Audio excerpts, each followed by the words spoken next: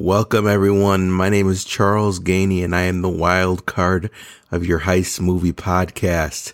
I'm with my co-host, the inside man, Leo Brady, a.k.a. a movie guy, and we are Scene Stealers. Theme song, Leo. Leo? Theme song?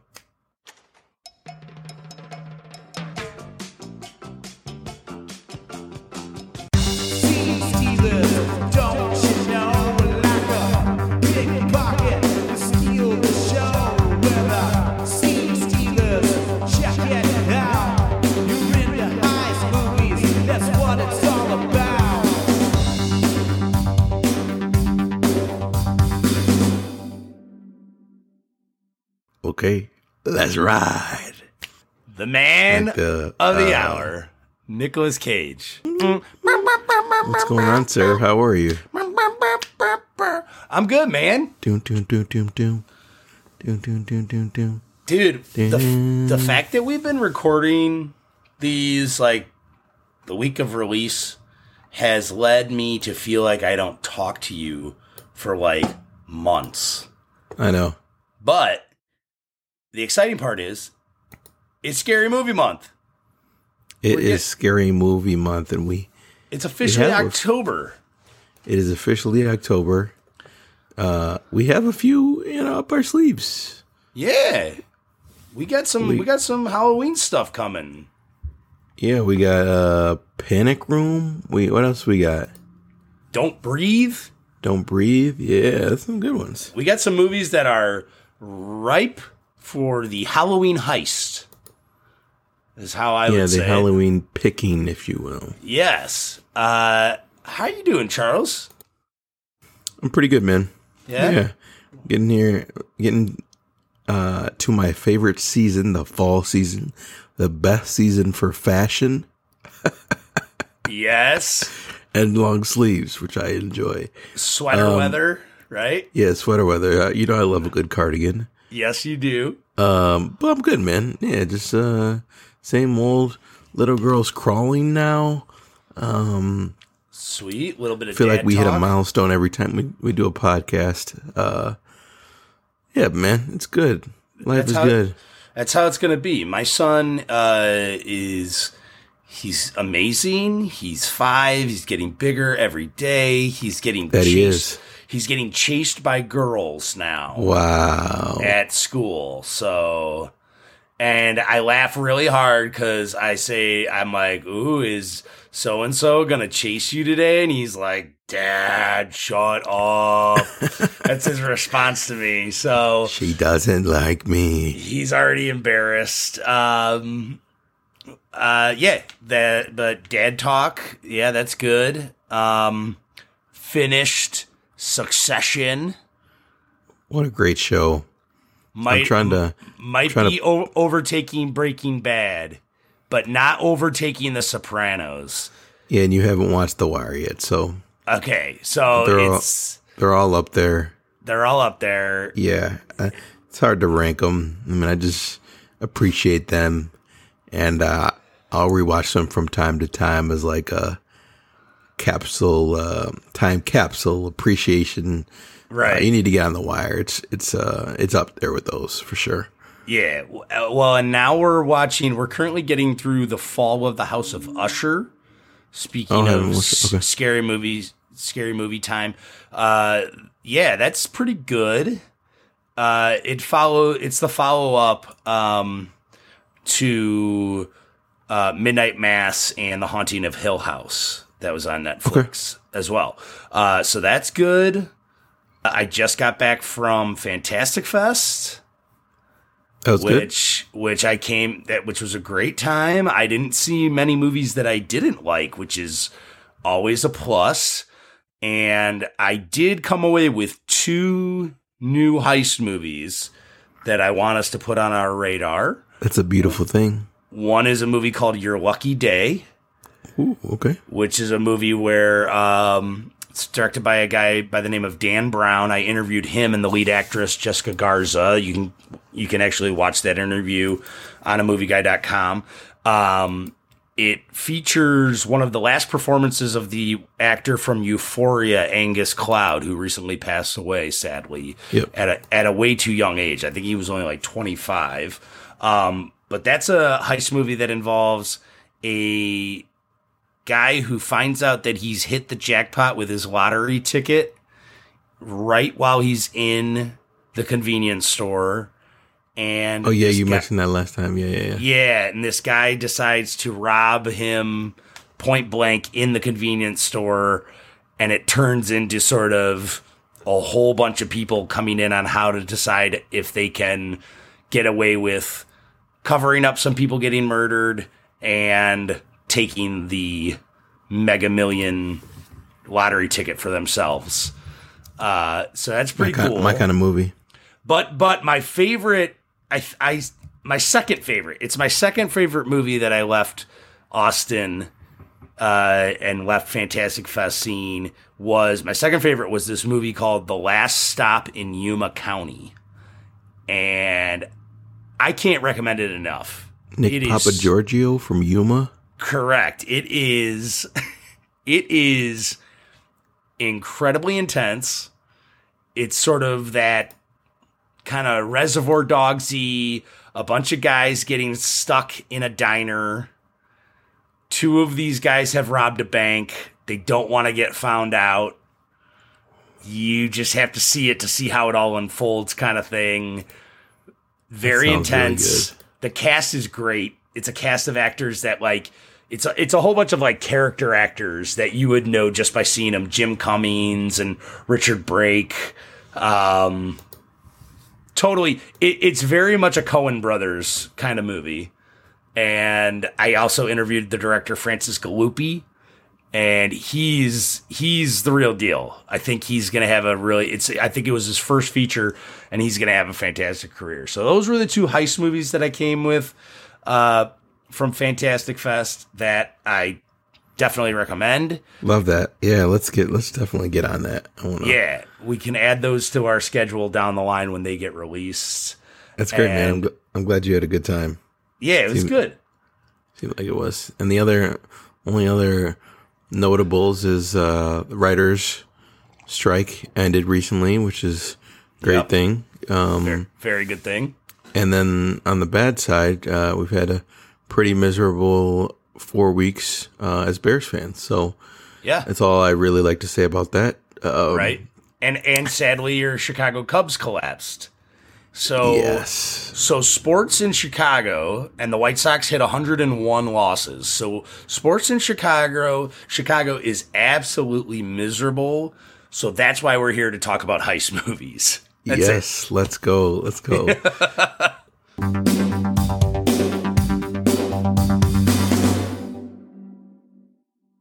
On that note, let's get into the vault. Yes. Yeah. Let me go first. I got a good one I've been waiting to talk about. And you're talking about a movie that I have not seen, so you're taking it out of the vault. So I'm interested to see if you will put it back into the vault or just discard it. Yeah, it's a very newer one, 2023's Meg 2: The Trench. The tagline for this is "New Meg, Old Chum." Man, look, the first one's a bad movie, but it's enjoyable. I think both of these, they do enough, as an action movie where they're, entertaining. It's not, terrible action. They do, they do enough to get by, right? Right. Jason Statham does his thing. This one is, I think it was his partner that died in the first one. Spoiler. So it was their child that is left behind, and then his brother-in-law, and it's basically about this young girl who wants to do the same thing Jason Statham's doing, explore the sea. The brother-in-law they have one Meg that's basically in there, encapsulated. They have it under wraps like it's in SeaWorld and shit. And Jason Statham's like, we can't do this. Megs can't be trained, all this. And of course, when the first time they go down to the seafloor without it, the Meg breaks loose and all hell breaks loose. There's a new giant octopus animal that comes out. Then there's like a monster Meg. I don't know. It's not great, but it's like it. And if I'm being honest, it is very much of the same movie as the first one. Yeah, I was thinking about this. Movies like franchises like The Meg and Jurassic Park, it's very difficult for them to like expand because like how much more scarier can you make these characters? What else can you do except for like make a variation of that animal, like make multiple of them? You know what I mean? Like, unless you're really getting into the story on it, which none of these movies do, it's hard. But I enjoyed it. It was like a good bad, like actually I wouldn't call it a good bad movie. It was a bad movie, but it was entertaining. It was. Did you put this on in the background, or did you actually focus on this and watch it? Yeah, I put it on the background. Oh, see, that makes sense. Yeah, that's it definitely seems like that kind of movie. This is oddly enough directed by Ben Wheatley, The Trench 2, who is a director who I've like given a little bit more credit towards than stooping to doing this. Like, he did a movie called Free Fire. He did a movie called I think it's like High Rise. He's done like a bunch of like cool sort of like darker horror films as well. Kill List, I think, is another one he did. And this is not in his wheelhouse. So I don't know like what brought him to make this movie. Obviously, paycheck. Yeah. So I'll say this.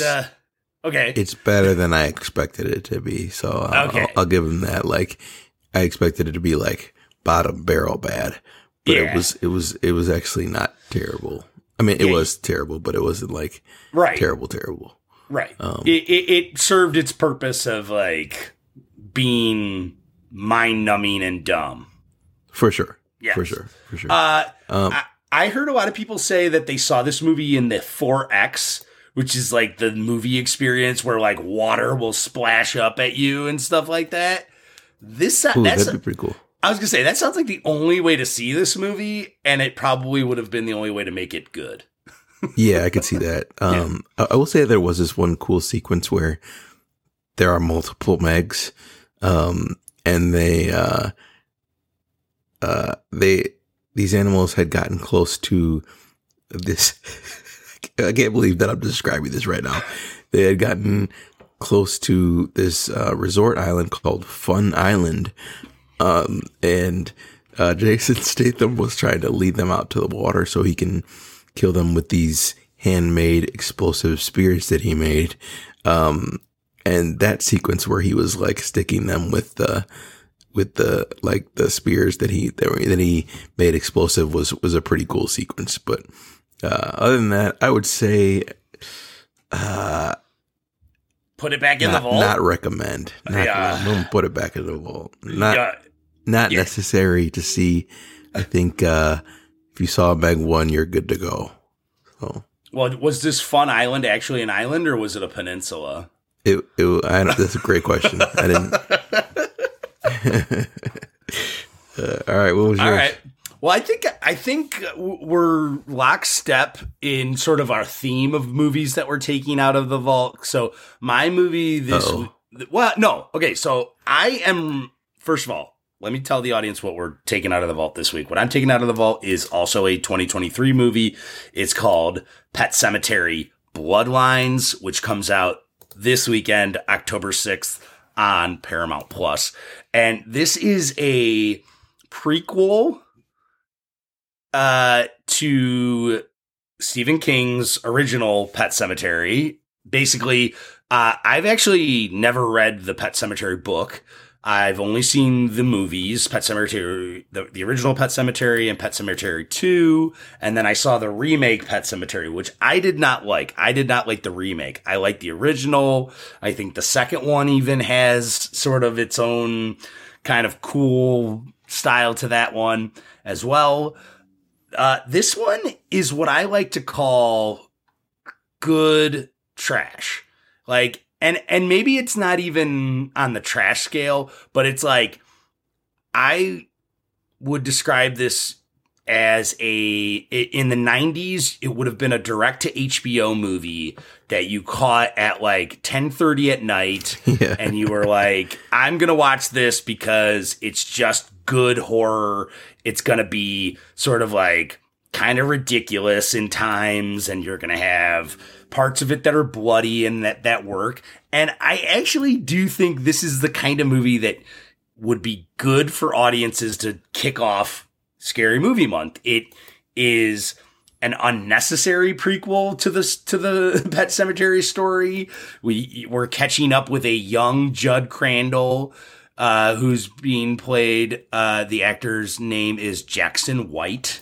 And the supporting cast is ridiculous. It's got Henry Thomas from E.T., David Duchovny, Pam Grier, and Samantha Mathis. Like, all actors that I'm just like, okay, did they have like a dartboard or like a wheel and just spin the wheel and these are the actors that they landed on?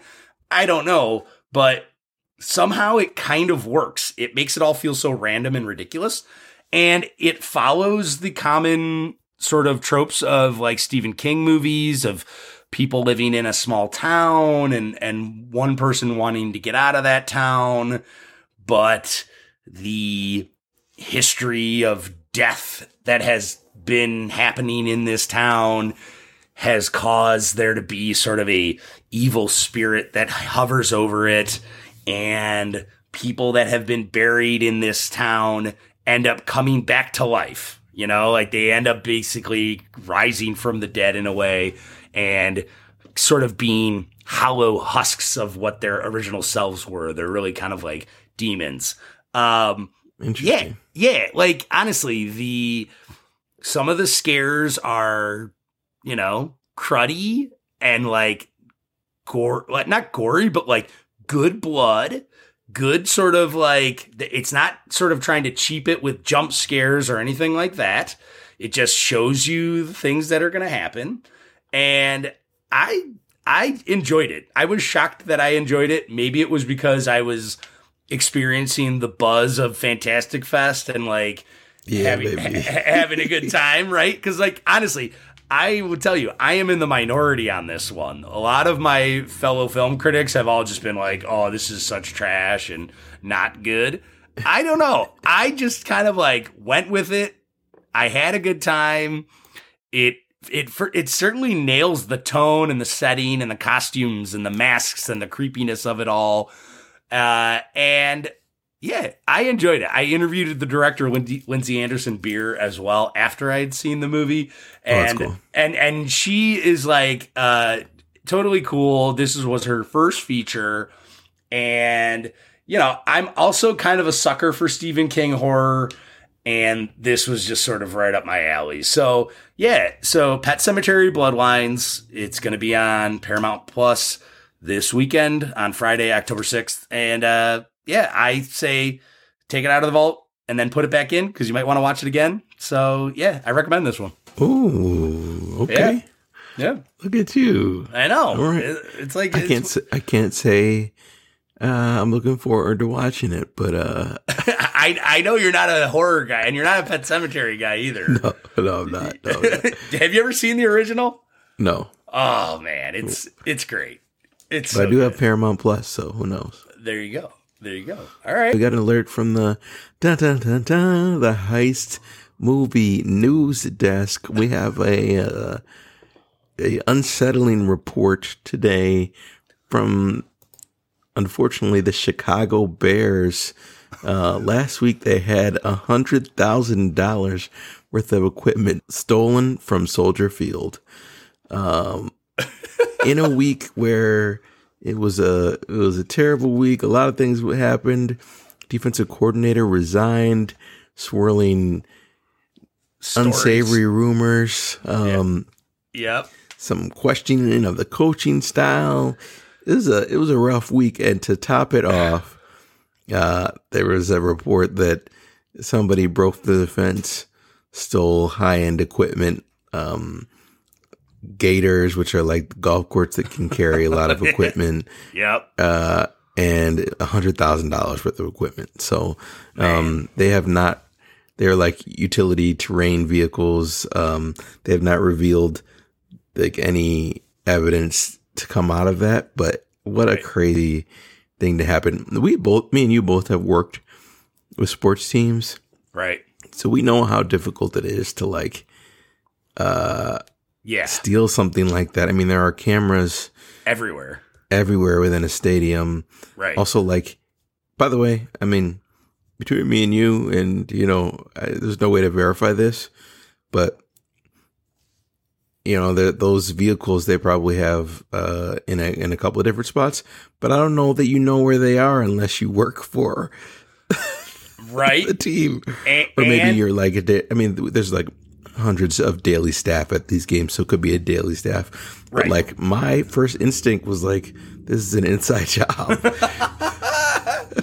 Well, and also too, there's always the fact too that like you're typically required to take the keys out of the vehicle that you're operating. So if they were able to even like have a key to drive a gator away, they could have hotwired it, I guess, if you know how to do that. But I guess so. I mean, but I want to know more details about like how they got it out, because like, where are you driving this stuff? Like, if you drive it down Lakeshore Drive, somebody's going to see you. Like, did they put it in a van? Right.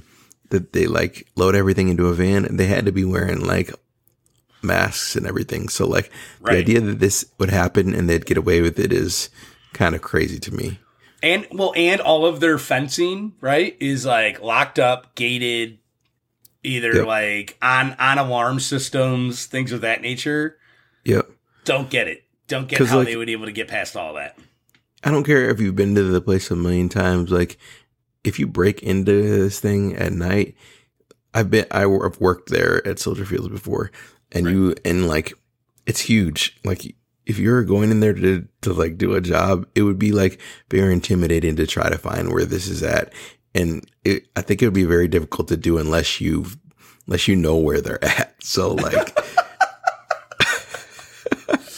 Charles, maybe you're the inside man. I mean, you have worked at Soldier Field before.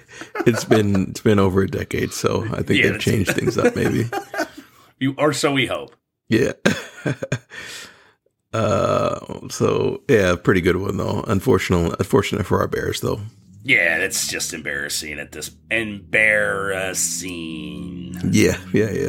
On that note, we got that from the ATN news desk. Yeah, ATN news desk.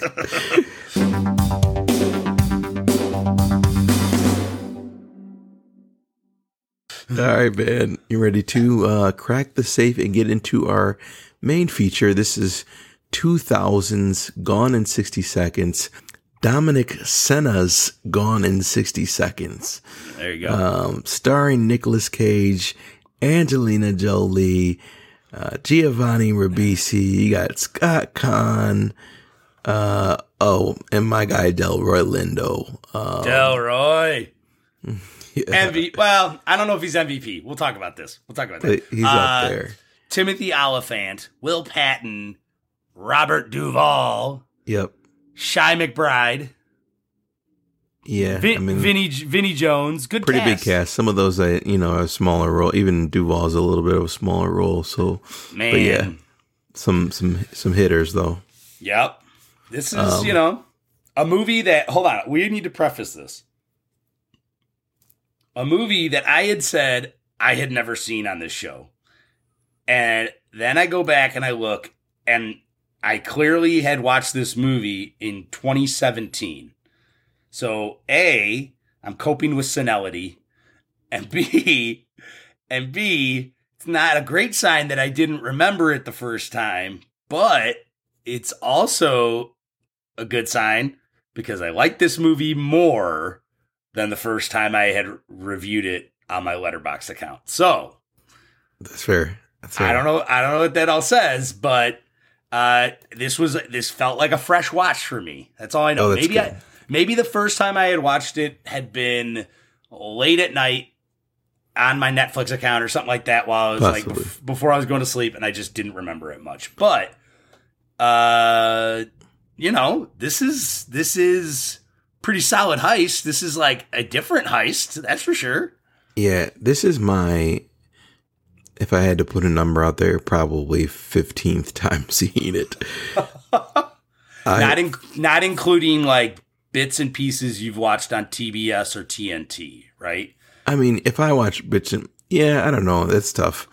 I would say it's not the full movie every time. I mean, like, right. But I would say it's most of the movie. I usually, once I start watching it, I'll finish it. But one of my favorite heist movies, like, I do think like it's just like the idea, the story of this is like, it's a perfect, like like a perfect setup for a heist, really. You know what I mean? Like the all of the tropes you can think of, like the eldest brother walked away from the game to save his youngest brother, but his younger brother ended up in the game anyways, and he's got to come back and save him. And then you introduce the crew. Like, it's just, I don't know.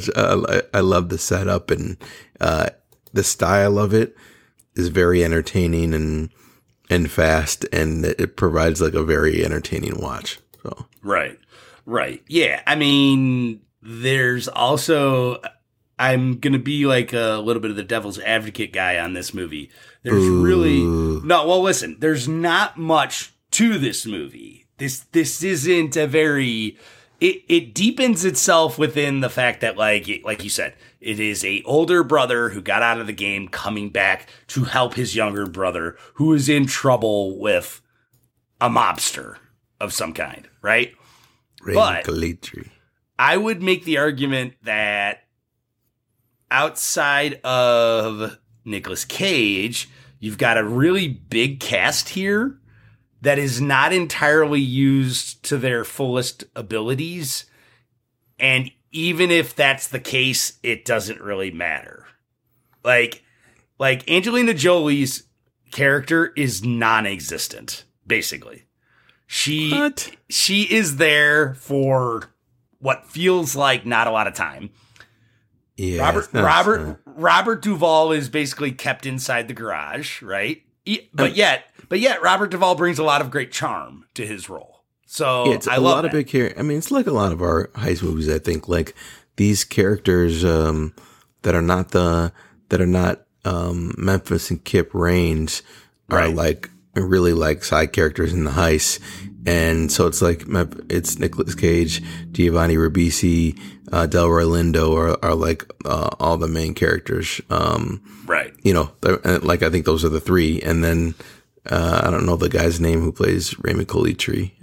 But those are really the three. And then Will Patton as Atlee. And then everybody else is a character on the heist team.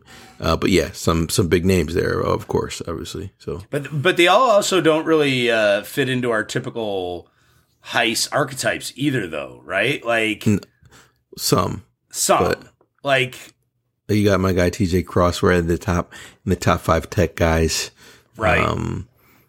And then like we had a lot of drivers. I had Memphis in my top 5 drivers. Yes, everybody else is. That's a good choice. Now that I look back at that is a very good choice on this one. We'll talk about that later because I feel even stronger about that after rewatching.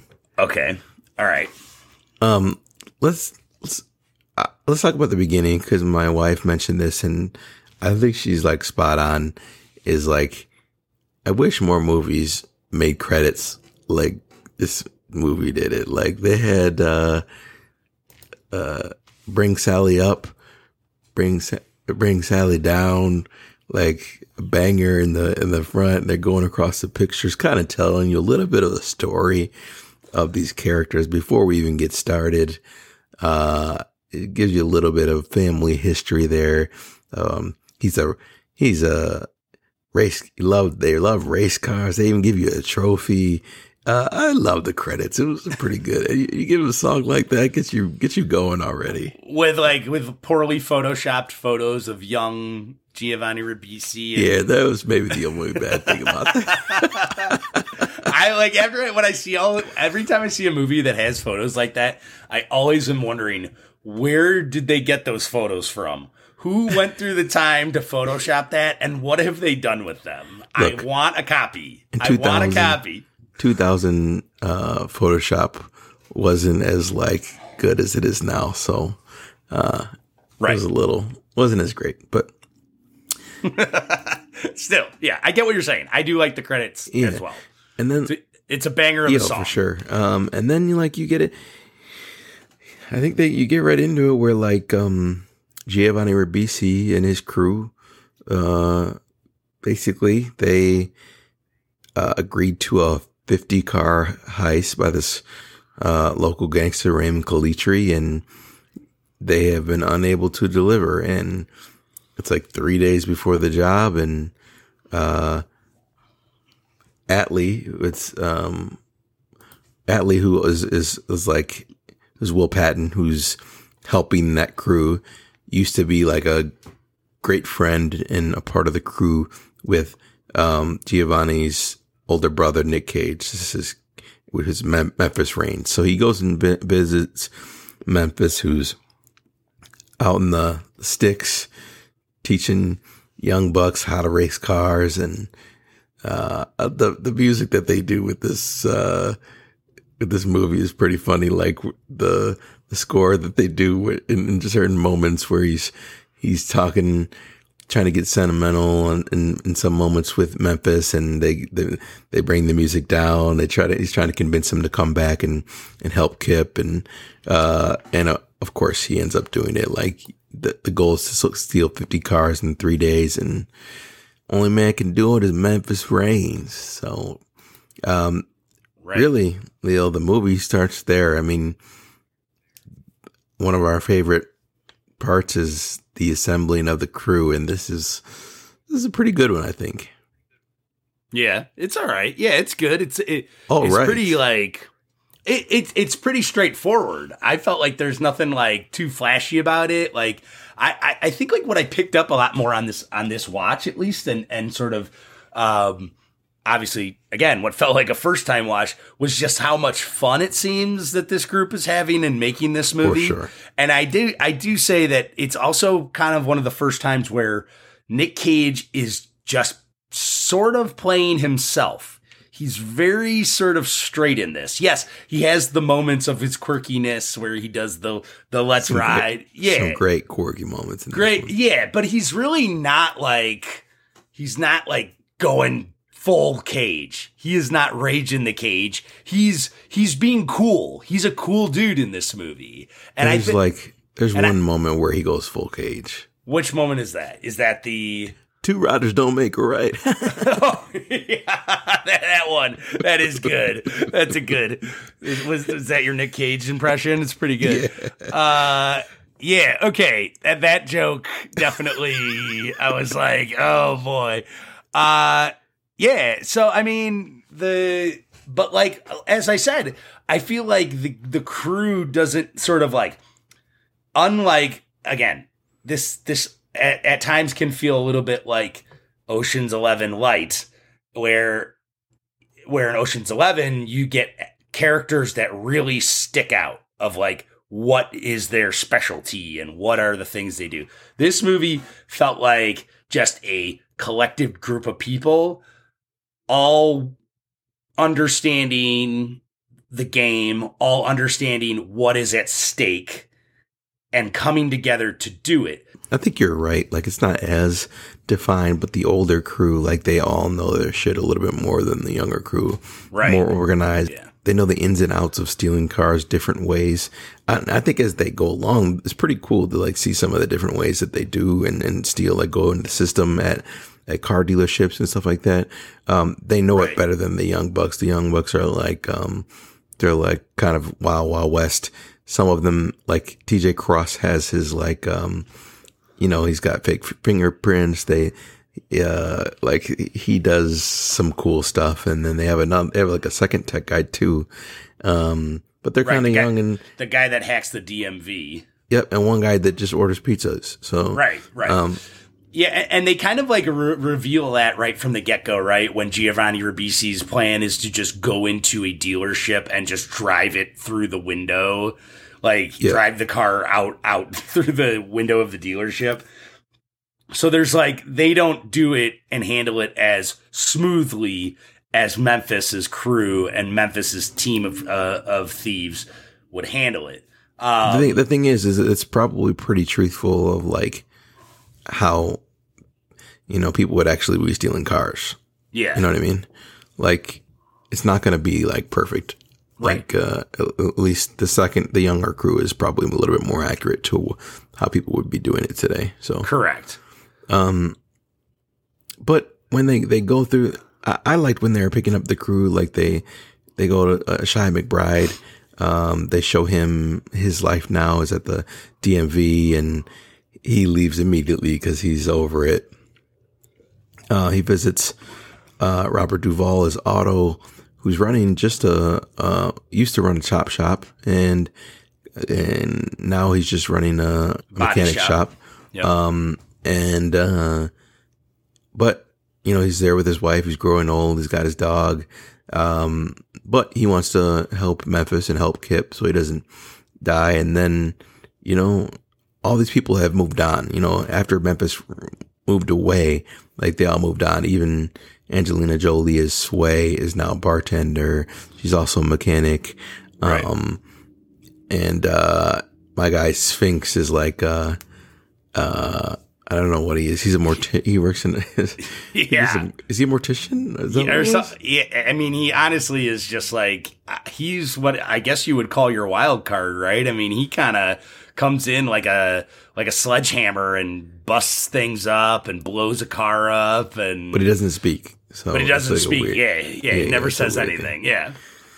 But yeah, I mean, that's the crew. Like, and basically like, and then the Young Bucks, Kip Raines, Giovanni Ribisi's crew, which is the Mirror Man, TJ Cross, Scott Kahn as Tumbler.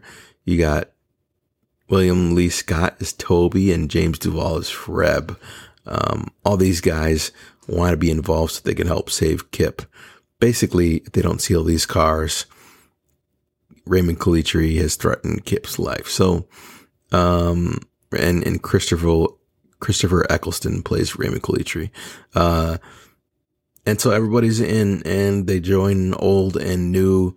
And I don't know, I kind of enjoyed that part where like, the different parts where like, kind of fish out of water stuff where they don't mix, but they do mix. They finally like get it done. And the first day or so is, well, first of all, before they get started, they do their routine, their tradition. It's where they stand around and play Lowrider, and this is a Nick Cage moment where he's in his bag and he's like, Lowrider, Donnie, nothing, Donnie, Lowrider, and they turn it on and everybody's just jamming, but the Young Bucks are like, what the fuck is this? And Shy McBride puts his hat on. It's just such a cool scene. Lowrider, Donnie, Lowrider.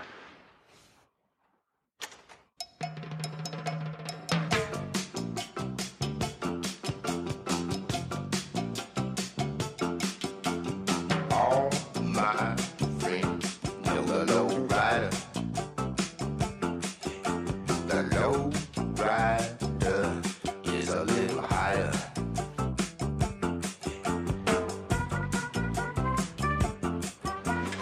Okay, let's run. Yeah, it's kind of the I'm trying to think. It's like their walk-up music in baseball. Or it's for sure. Right? Like it's like their prep music for getting ready to do the jobs and ready to do the stealing. Yeah, it's like, let's ride. Yeah. And honestly, truth be told, the entire soundtrack on this movie is good. awesome. Yeah. It's one of the tops, honestly. Yep. Meanwhile, all this is going on. You got your heist movie cop, Delroy Lindo, plays Detective. What a great name, Roland Castleback. Very good. This movie is also chock full of great names. Memphis Raines is a top 10 heist movie character. Yeah, name, it's really good. You got Kip Raines. You got Atlee Jackson, Donnie Astricky, Otto Halliwell, like these names. And then the secondary detective is Timothy Oliphant, and he's Detective Drykoff. And these two catch wind that old Memphis Raines in town, and they stop him, and the dialogue between these three is pretty good. Like Delroy Lindo's kind of digging because he's heard about this 50-car contract that needs to be done, and he's digging to see if Memphis is involved, but he knows Memphis is involved, especially if Kip's hasn't got it done. And it's pretty funny because it just ends up like with the two detectives arguing. Yeah. Right. And him like making a comment about his wife, right? Yeah. And he's like, don't talk about my wife. Yeah, for sure. So that's pretty funny. So, Delroy Lindo's coming, and he's coming from Memphis. And the thing about Detective Roland Castleback is he knows his cars too. So, he was trying to show off his chops, his know-how as we like move forward in the movie. What I love about Lindo's performance here too, I have to bring this up, is that it becomes like a chess game, right? It becomes this like odd chess game. For sure. And Delroy is typically even a better actor than what this performance is even needed. And he makes it so smooth, so like almost like he's enjoying the hunt and enjoying the study of these guys just as much as he wants to get them, right? I love that. Yeah, it's one of the things where he likes Memphis. Like he likes Memphis. He likes like how Memphis knows his shit about cars, and he's like a professional about it. Like you could tell the whole movie that he enjoys Memphis's professionalism as he almost, you know what I mean? Right. Like he's not like a shithead that's just doing it for fun, you know what I mean? Right. He's so like and too, he's been like told to like stay away from Calitri because like his deal is like theft and like drugs and stuff like that, but they're saying to stay away from him because he's like they're going to get him on homicide as well. Yeah, for sure. You know those interdepartmental things in heist movies where like, or any cop movie where they're like, you got to stay away. Right. This is our case. Yeah, murder investigation trumps car theft. Yeah. Grand Theft Auto. Of course, Detective Roland Castleback doesn't stay away. And, you said at a chess match, some really cool moments where like, he figures out like when they're putting all the cars on the board, all 50 cars on the board, they name them after, ladies. So when they're on the wire talking about them, nobody's a wiser, not naming cars specifically, but, women's names. So he figures this out. They have it like a black light where you can only see the specific ink from the 70s. Delroy Lindo figures it out like right away. And he knows that there's only so much time they can get. So he's on them. He's like in it the next 3 days and watching them. So well, and here let me preface this. Let's go back just a little bit here, okay? So the plan is for them to steal 50 cars, and they have 3 days to do it. But it ends up turning into 50 cars in basically 24 hours. Now, I'm going to talk about this a lot. One of my biggest beefs about this movie is nobody ever goes to sleep. This movie has a bunch of guys. They have to be running on fumes, much like their cars. They're running on fumes because they never go to sleep. I don't understand, like, how they're able. I think this movie defies the laws of time. But in saying that, I think you're also just not supposed to care. You're not supposed to care about how ridiculous it is, because what they're trying to do, in my opinion, I do not think is physically possible. I disagree with this because I, like you, I recently have had a child, and I have been up for 72 hours straight. And when I was going to go to bed at the end of the 72 hours, I looked like Nick Cage looked at the end of this movie. Okay, that might be true. You take 80 from 120 and we make a deal. That's how I was.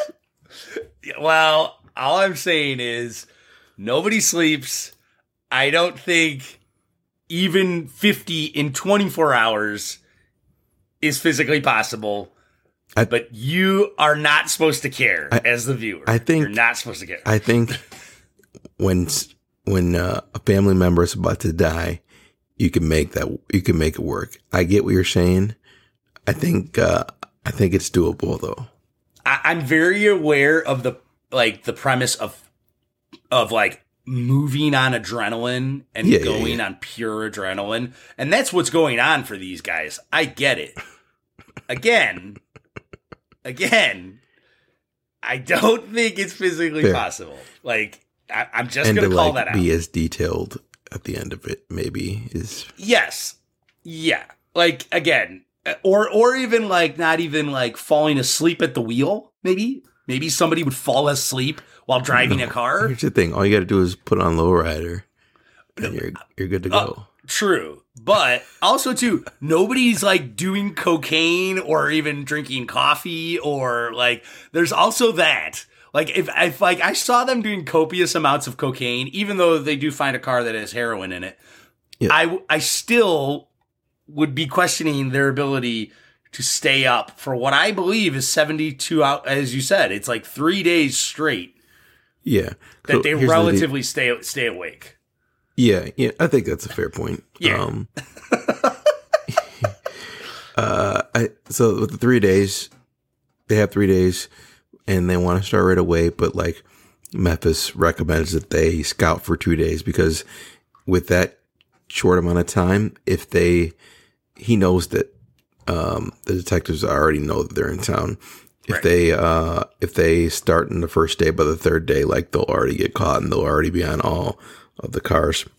Yeah. Like they'll be on ahead of time. There's no chance that they'll do it. So he proposes to do it all in one night, which on its merits seemed to be like pretty reasonable. I think they could have slept in the first 2 days because they really weren't stealing any cars then. They were just scouting. Right. You scout 50 cars in 2 days and get some sleep. Okay. Maybe. Now that we're talking it out, I think we might have figured something out there. Okay, maybe. I'm still debating on this. Okay, go ahead. But there's a bunch of cool moments during this. I think like the introduction of Eleanor, which is Memphis Raines' unicorn car. Yeah, it's a GT 500. Yeah, GT 500. Yep. And you know, they pull up, it's like 5 of them. He's talking to it like it's his ex-girl and like caressing it. And, you know, apparently he's tried to steal it a few different times. It didn't treat him right. Side note, did you know that this is a remake? What? Yeah. I did not know this. Yeah. Gone in 60 Seconds is a remake from 1974. A little bit different. South American drug lord pays to get 48 cars stolen from him. Ultimately, the guy that steals it, his last car is Eleanor. So they kept that the same. It wasn't all the same, but they kept that part the same. Man, so, see? Yeah. 1974, you said? Yep. That's it. Yeah, dude. All right. Looks like we've got a remake to put on the list eventually. Yeah, this is one of those moments where they do look a little bit of a chess match because, you know, Delroy had found that list and he sees Eleanor on the list and so he was like, "Oh, yeah. I know he's gonna wait for her, so we're gonna put eyes on her at the end of the night, and then we'll catch him. That's where we're gonna catch him." So. I do have to say too, you gotta check out the original. The original has some excellent posters. It says, the poster for the original says, "His business is stealing cars. When he goes to work, the excitement starts and goes and goes and goes. See 93 cars destroyed in the most incredible chase ever filmed. You can lock your car, but if he wants it, it's gone in 60 seconds." Apparently, we have to watch the original, man. Now I'm like more interested in the original. For sure. Apparently, one of the signs, when TJ Cross is they're in the car garage and he's trying to distract the guy with the Barbie. Really hilarious scene. There's a sign in the back that says, like, "Gone in 60 seconds," that is from the first movie. Oh, that's cool. what the trivia said. But that scene, by the way, ridiculous. This movie won a Blockbuster Entertainment Award. Angelina Jolie, favorite actress. Nicolas Cage was nominated for favorite actor. It was also nominated for the MTV Movie Award in 2001 for best action sequence. So big awards that came out of Gone in 60 Seconds. I could see it. A lot of little details within this heist, like, stuff that probably doesn't need to get talked about, but like stuff with like this different kinds of cars. They named them all after women. Yeah. Well, yeah. I mean, the Cadillacs were like, there's a couple of moments where where the detectives could catch them, and they just like, or when Delroy visits the shop, and Pizza Boy, who they said couldn't do anything, stole a car filled with heroin, and they almost get caught. Some dumb moments, but I think the lead up is pretty good, but the night of is a pretty good, a pretty good, like basically montage of heisting these cars. So yes. Yeah. I think that's like the best part. I think this movie has great energy to it, like in the ending, because like you don't slow down with what they're doing. You keep going with where they're going. As you said, the montages of cars getting stolen gets cooler and cooler. And then and it keeps building and building to what is a pretty solid chase sequence in the end, where he's sort of avoiding. We'll get there. So it does have really good energy to it, starting from it's a gradual increase, right? It starts a little bit slower, but then like once it really gets into the night of jacking all 50 cars, that's where this movie is kind of humming. Yep, agreed. Yeah. One of the things that we didn't really get into was the gangster that has made this threat, Raymond Calitri. Memphis visits him and tries to talk him out of it. You could tell he's like about his business. He almost kills Kip, but he's got like a quirk that he loves wood. It's really weird. Very weird. Just one of the weird things in this movie that is probably unnecessary, but right. But you could tell like once if this doesn't get done, then Kip's done. So So when we get to the night of the heist, and there's a lot of cool scenes where they're like, there was one where they're getting some like Ferraris, I think, where they like steal basically like 10 cars from the garage and they lead them all out at the same time. It's pretty cool. Yeah. They go get some Hummers. There's a sex scene or sexual scene between Nick Cage and Angelina Jolie, where they're watching somebody in the house have sex, waiting for them to like close the blind so they can get the car. Right. All sorts of really good scenes that ultimately lead to the unicorn, Eleanor, Which happens Memphis's girl. which happens to eventually be the 50th car, right? The 50th car. He wanted to wait till the end. Yep. And like you said, it's a really good chase scene. And maybe I didn't put it into words before, but like when I was talking about it when I was watching with my wife, to me it's such a good chase scene because like it makes it feel like it's like a part. The car is like a part of Memphis. It's like he's like walking up and down the street. Like there's one point where he comes forward, sees a cop and backs up as if he's like walking. It seems like it's like a part of his body. It doesn't really seem like he's driving. It's just like, it's shot in a way where it looks like it's a part of him, which is, I think is so cool. Right. Well, and it also sort of plays back to, there's a line that Memphis says is that like you become one with the car and moving with the car is sort of an art to sort of like gliding and being able to like easily. Like a butterfly. Yeah, like a butterfly. Exactly. That's it. And so, yeah, that totally makes sense that you were sort of picking up on that. And yeah, the movie does a good job of like keeping that chase sequence sort of intense. Like it's not sort of, look, you know, To Live and Die in LA, it's not The French Connection or anything like that, but it's definitely a chase sequence that can be appreciated, you know? And I always love good chase sequences because honestly, we still don't get enough. Yeah. And of course you hit the classic, heist movie trope, the viaducts. Right. You hit that. You got the Nas button. Right. The Nas button that says "Go Baby Go." Yeah. You've got the construction sites that have like barrels and guys moving forklifts that he has to move around, which make it equally exciting and leading and difficult for the person chasing him, obviously. All leading to the ultimate like apex moment where they get onto the bridge and yes, there's traffic on the bridge. Memphis doesn't know what to do. Cops are going behind him. He sees, by the grace of God, a tow truck that has the back of his truck flatbed up.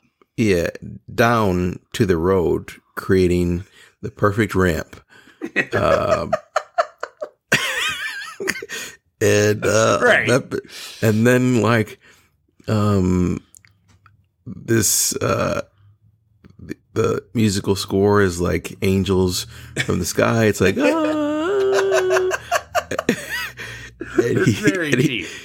and he takes off and he jumps he takes the ramp from the tow truck and jumps about I don't know how many rows of cars. Right. It gets banged up. You know, it's getting banged up this whole time. And, right. What did you think of the, I laughed pretty hard at that, but it also was like, at that point, I was just like, yep, let's go. I mean, like it again, this movie this movie is being a little bit tongue in cheek with itself. Is it not? I mean, I don't think it's like treating. It's not trying to. I don't think it's trying to win. Yeah. I don't think it's trying to win Oscars, but I like. Right. I think its goal is to be as entertaining as possible, and when you have Nick Cage doing Nick Cage and like doing things like this, it more than achieves it. I think. I think that's why I liked it so much over the years. Is it's like once you hit the point where those 3 days come, you get the crew. Yeah. It's like.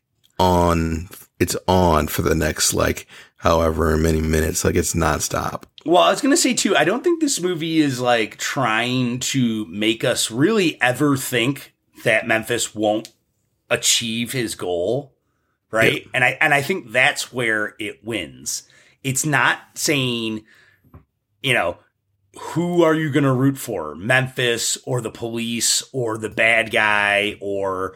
You know, like it's your classic sort of. It's always Memphis. It's always Memphis. It's your classic, like, I do not question whether he's going to achieve stealing 50 cars in 24 hours, whether he's going to get away from the police, or whether he's going to defeat the bad guy. All I know is I'm going to sit back and watch how he does this, how he achieves getting the 50 cars. And yes, and when you talk about a scene like that where the flatbed miraculously lands down and he miraculously uses a tow truck flatbed to use it as a ramp and fly into the sky, land perfectly and not ruin his car, that he did ruin his car. Yeah. Oh, you're right. He did. You're right. The side mirror and stuff. But that is where the fun is, right? And seeing Nick Cage do all of that stuff is so cool. And I think this is why it's hilarious. This movie's a 2000, comes out in 2000. So it's honestly the tail end of Nicolas Cage's like amazing action career. Like the heart of his meat and potatoes action movies, from Face Off to The Rock to, Con Air, things of that nature. So, how do you like this? Like, as far as where it sits in his career? I don't think I think it's like middle of the pack, because I just know he's done better acting performances in a lot of movies. For sure. But it might be one of his most pure entertaining films. Like a movie that is just like classic entertainment. This is kind of like a movie that would exist before the Fast and the Furious films. For sure. Got pumped into steroids, right? These movies, I think this movie succeeds more today because, and I know I say this a lot every week, but it succeeds more today because we don't see movies like this anymore. Because for sure. all of the movies we see are big tentpole major blockbusters, and this is just like a solid action movie. I found myself thinking, like, I wish, like, Fast and the Furious, like did something like this in one of their movies. Like, it would, you know what I mean? Rather than going to space. Right. Like, actually, like, took it semi-seriously, but yet still having fun with the sheer... Besides the first one, yeah. Right, with the sheer thrill of it all. I mean, like, and looking at his... So from 96, The Rock, 97, Con Air, 97, Face Off. Then he does Snake Eyes and 8mm, which are De Palma, I think, is 8mm Verho. It's Joel Schumacher. And then he does Bringing Out the Dead with Scorsese, which is amazing. And then he does Gone in 60 Seconds in 2000. And that's kind of his last sort of like, really like pure, golden sunset muscle movie. Right? Like The Rock, Con Air, and Gone in 60 Seconds makes a really solid Nick Cage triple feature. Yeah, agreed. Yeah. I think, I'd have to, I'm looking at it now. I mean, I think like, I don't know. I'd have to think about like how I want to rank against some of these, because this one sits high in like, in my opinion, but like he's got a lot of pretty good ones. But as far as like, somewhere in between, like a mix of like, he did a pretty good job, and his quirkiness, he's not over the top quirky, but like, I don't know. I think it's pretty good in as far as like his, Rolodex of movies. So, I think it does a good job. I did want to talk about it, but he definitely does the quirk. There's a few scenes that I really enjoyed in this one. The one I was talking about earlier, when he's trying to figure out where Eleanor is, he goes to like the Top Flight dealership and he plays a character, and it's just absurd. He's just like, he's like the broker is like, my name's Roger. And he was like, my name's Roger too. Two Rogers don't make it right. And then he was like, talking. Then he was like, in LA, all these pompous assholes have this car. What would I be if I had a GT 500? And the guy was like, you wouldn't be a pompous asshole, sir. You would be a connoisseur. Yeah. You would not be a self-indulgent wiener, sir. You would be a connoisseur. Precisely. Champagne would fall from the heavens, doors would open, velvet ropes would part. And then there's just one other moment where he's like putting on a jacket or a helmet or something, and Nick Cage is like, "I am a bad man." Yeah. And he does. What about even like the moment where he's like, there's at one. The end when he's, I stole 50 cars in one night. I'm a little tired, a little wired, and I think I deserve a little appreciation. And he was like, "Well, the book honor is 80. You're gonna give us 200. Take 80 from book honor 60. We'll do 80. Take 80 from 120. We'll make a deal from 200 and make a deal. We'll give us 120. We'll make a deal." That's when he was up for 72 hours. Yeah, and he's clearly on fumes. Yeah. So, but you're right. And it's interesting too, though, because when we look at this is our second Nicolas Cage movie. Yep. On Scene Stealers. And when you look at a movie like The Trust, where he is definitely going all the way with that performance, Agreed. right? And that's the difference between that and this. This performance, he allows himself to get a little nutty, but not too much because he knows his character is super cool, right? He's trying to play a cool dude, and he pulls that off here, which I don't think Nick Cage can always do, and that's I want to know like who first allowed him to be him, because it's like a unique thing where he's just like quirky and above the top. He's very charismatic, and at some point he probably just let it rip and while they were doing it, and then they just let it ride, and then it's like the rest is history. You know what I mean? Right. Well, honestly, I mean, you look at his career, dude. This is why, in my opinion, again, I think he's a top 5 actor because he is always top 5. Top 5, dude. He is way. Yes, he is always playing in the sandbox. He is a guy.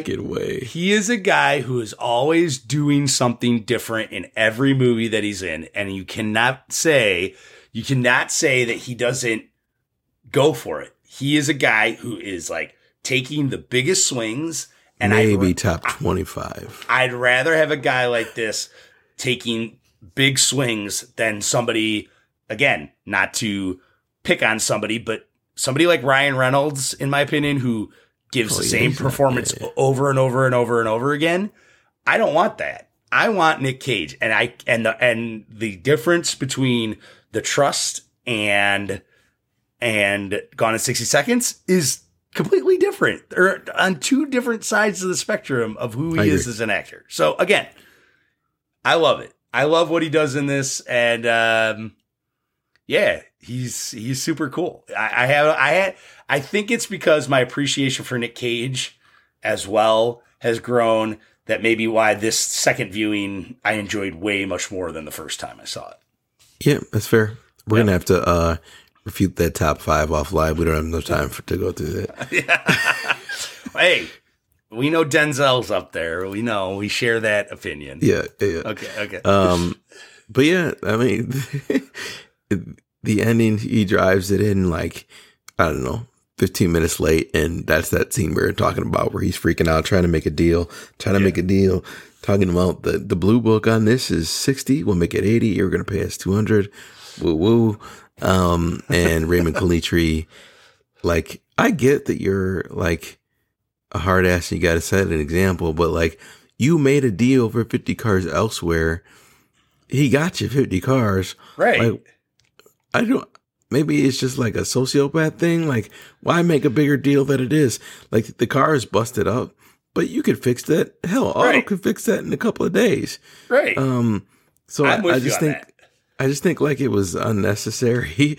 But then, again, if you're a sociopath, you might think otherwise. You might like that's your opportunity to go kill somebody. So, right. And I think they were trying to make him out to be. So, he basically he's gonna kill Memphis. He takes the place of Kip, because Atlee said Kip had skipped town, and then at the same time, everybody comes and tries to save Memphis, and there's a little, 1990s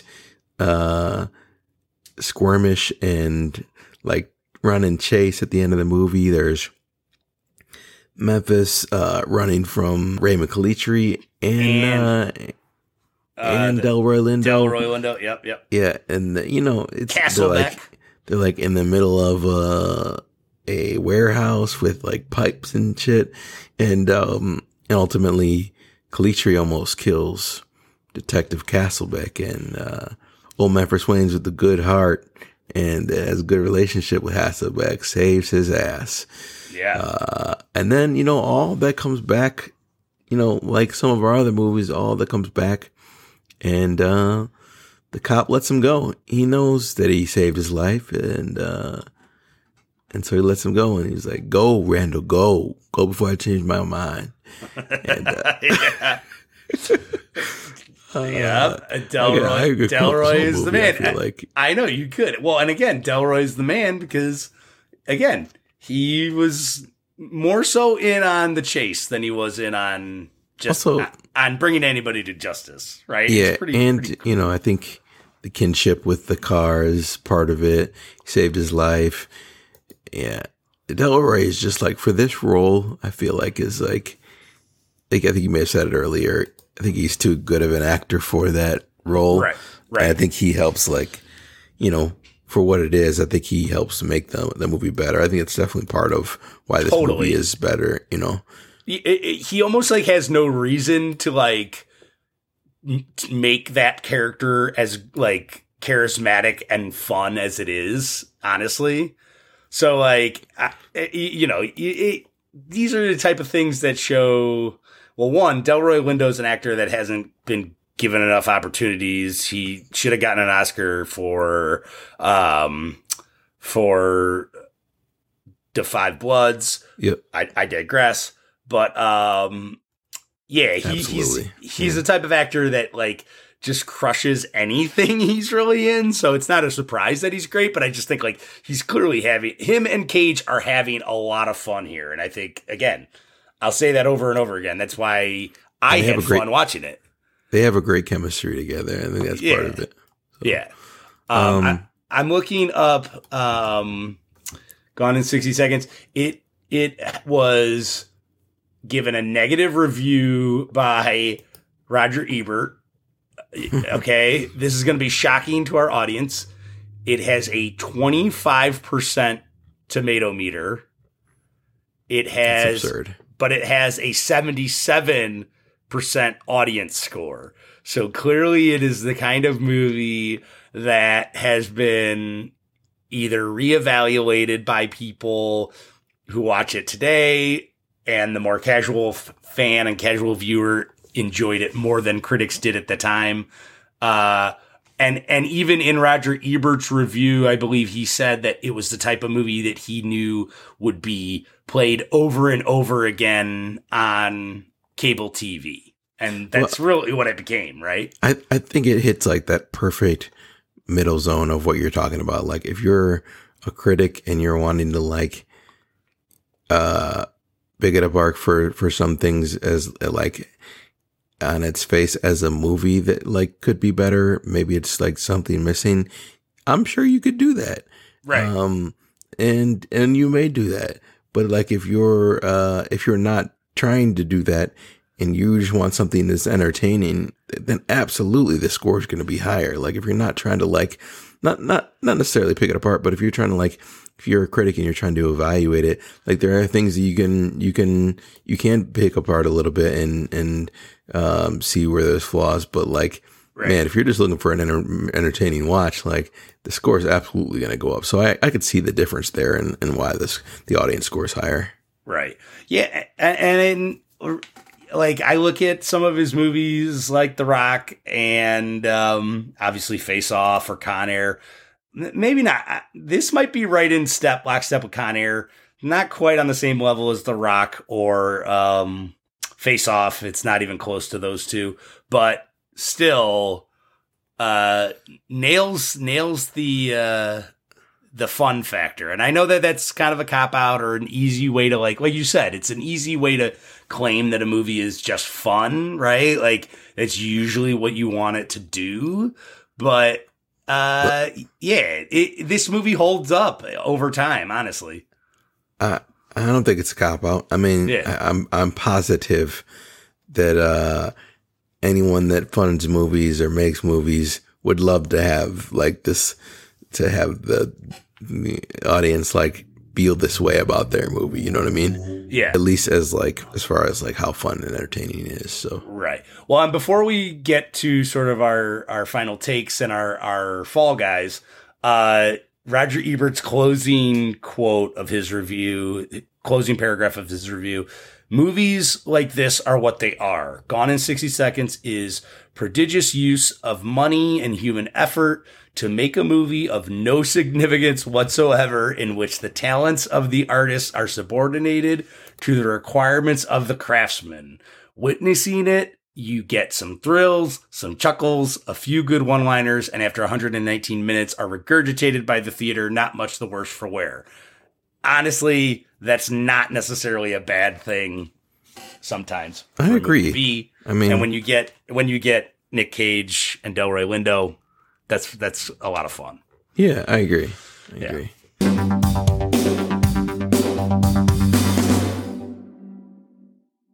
Why don't we go to the Fall Guy, where you picked something that didn't quite work for us in this movie. So I can see you're chomping at the bit. So you go ahead and go first. Well, look, my Fall Guy this week is not a Fall Guy, not a Fall Gal. My Fall Guy is the very concept and the activity, I guess you'd call it, or necessity that is sleep. I am making sleep the Fall Guy in this movie because none of the characters in this movie get it. They all needed it. This movie needed to have one moment where maybe somebody was lying in bed, half asleep, and that would have satisfied me. But the fact that I never see anybody going to bed, we rarely see the sunrise and sunset in this movie as well, which is also like kind of confusing. It seems like it's always nighttime until the final sequence. So my Fall Guy, the one thing that just didn't work for me was the fact that I just didn't understand how they were functioning when I didn't see any of them go to sleep. And I know that is like a dumb nitpick of a movie, but if you're gonna be stealing that many cars in 48 hours, you probably need to get some rest so that you're energized and ready to go the next day. So sleep, man. Everybody in this movie needed to get at least 60 seconds of sleep. I think that's a fair one. I like that's a good one. Yeah. I think I refuted that pretty well earlier on. But I think you did too, yeah.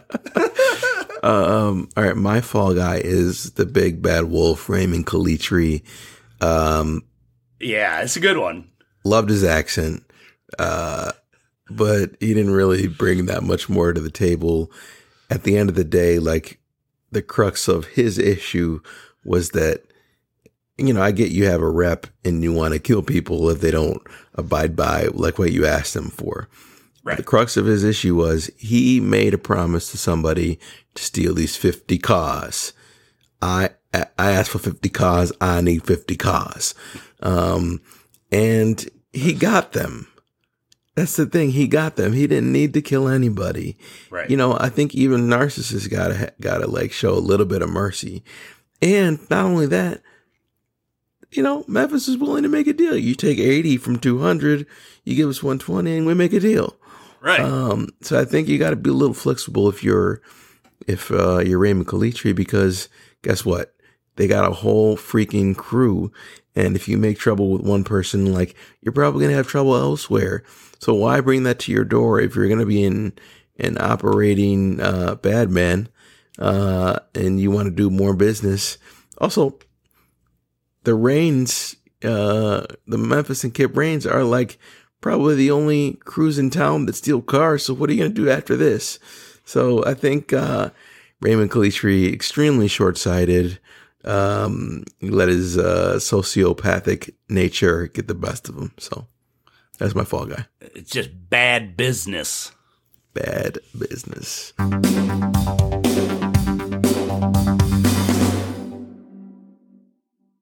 All right, you ready to go to the final take where we, me and you give our final rating. And because we're a heist movie podcast, we give it out of bags of cash.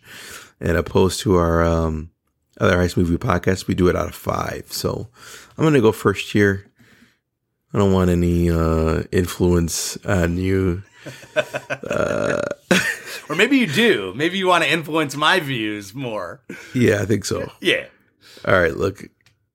I mean, I'm the first one to admit I have a soft spot in my heart for this movie.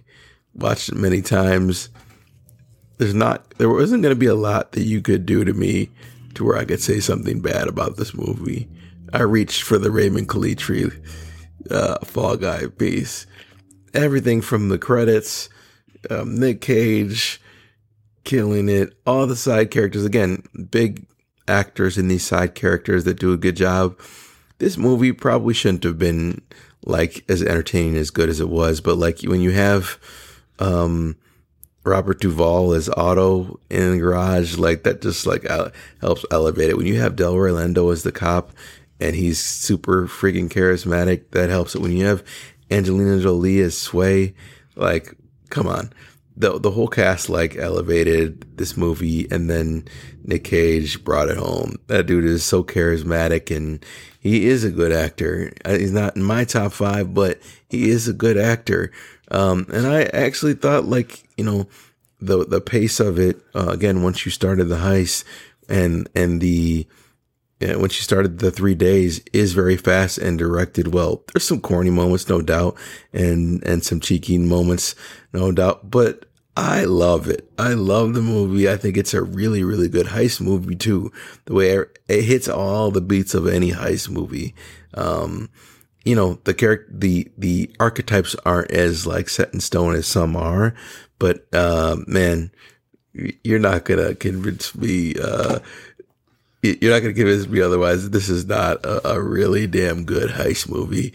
And, you know, this might be a little high, but I am okay with that. I'm going to go 4.5 bags of cash. Yeah, nice. Okay. 60 seconds. Man. Honestly, you're lucky I didn't give it 5. Hey, man, you like what you like, man. I totally respect that. All right. My final take. So, look, first of all, we're going to get my memory tested. We're going to see what's wrong, you know, what's going on up here, because clearly I had seen this movie once and I didn't remember it. So, Gone in 60 Seconds, man. And you know what? You brought something up in your final take that I do need to say. I think this is probably Dominic Sena's best film, one of his best movies that he's made. You know, sorry, Van Helsing. So I know that movie, you know, might have a place for other people. But okay, my final take on this is Gone in 60 Seconds is pure heist entertainment. You have a very big cast, a whole cast of actors that over the span of time have done so many great things, have gone on to do better things, have gone on to do bigger roles for themselves. I do still think, I'm going to stand by what I said, that I still think Angelina Jolie and Robert Duval, although the two of them are very charismatic in the moments that they have, felt like their characters could have been given a lot more to do in this movie than what they do. But nobody can defeat Nicolas Cage. So this movie has a lot of great energy, a cast that's a lot of fun. The last 30 minutes of car chases and car stealing is totally exciting and a lot of fun stuff. So yeah, give it to him, Leo. This is a lot. This is a good time. Not gonna be, you know, the most perfect heist movie that we have or anything special, right? It's not, I wouldn't put it on the same level of a movie like Nine Queens or Point Break, right? Those movies just do great things. But this is a lot of fun. Always love Nick Cage. 4 bags of cash out of 5. Okay. That's what I'm giving it. I'll take it. it. Yeah. It's higher than I initially thought you'd do. So, it was between 3.5 and 4, but I had so much fun talking about it with you. I had so much fun just with the cast. And it's my guy Nick Cage, man. He can't lose. Yeah, agreed. Man, this was fun. I was like, I was waiting to do this one. This is Raymond Calitri. I mean, the names. Roland Castlebeck. So much fun. And a lot of one-liners. Ones we didn't even mention. Delroy Lindo. Oh, I know why you came back. Even when you're saying, know why Memphis came back. Brother's love is brother's love. Yeah. Nice. Yeah, and you know what? Maybe next time when this movie's on TBS after a football game, I'll leave it on and I'll say, hey, that was the movie that Charles, told me I have to give it a new look, and he was right. Yes, sir. Charles Gainey was right. You heard it here first on Scene Stealers, episode 42, right? Our Jackie Robinson episode. Yeah, Jackie Robinson episode. Yeah, love it. As always, we appreciate everybody for listening. Catch us on all platforms. Rate and review us if you can. Give us 5 stars.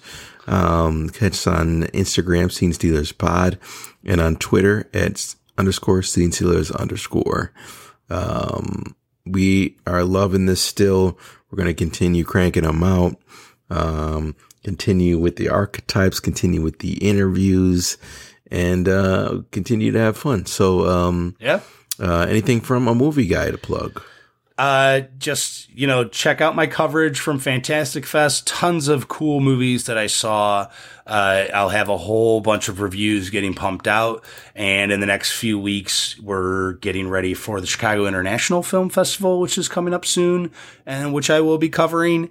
And I will have tons of interviews, including one with the director Jen Wexler and also the director Joe Lynch. And Joe Lynch's new film, Suitable Flesh, has Heather Graham and Barbara Crampton in it.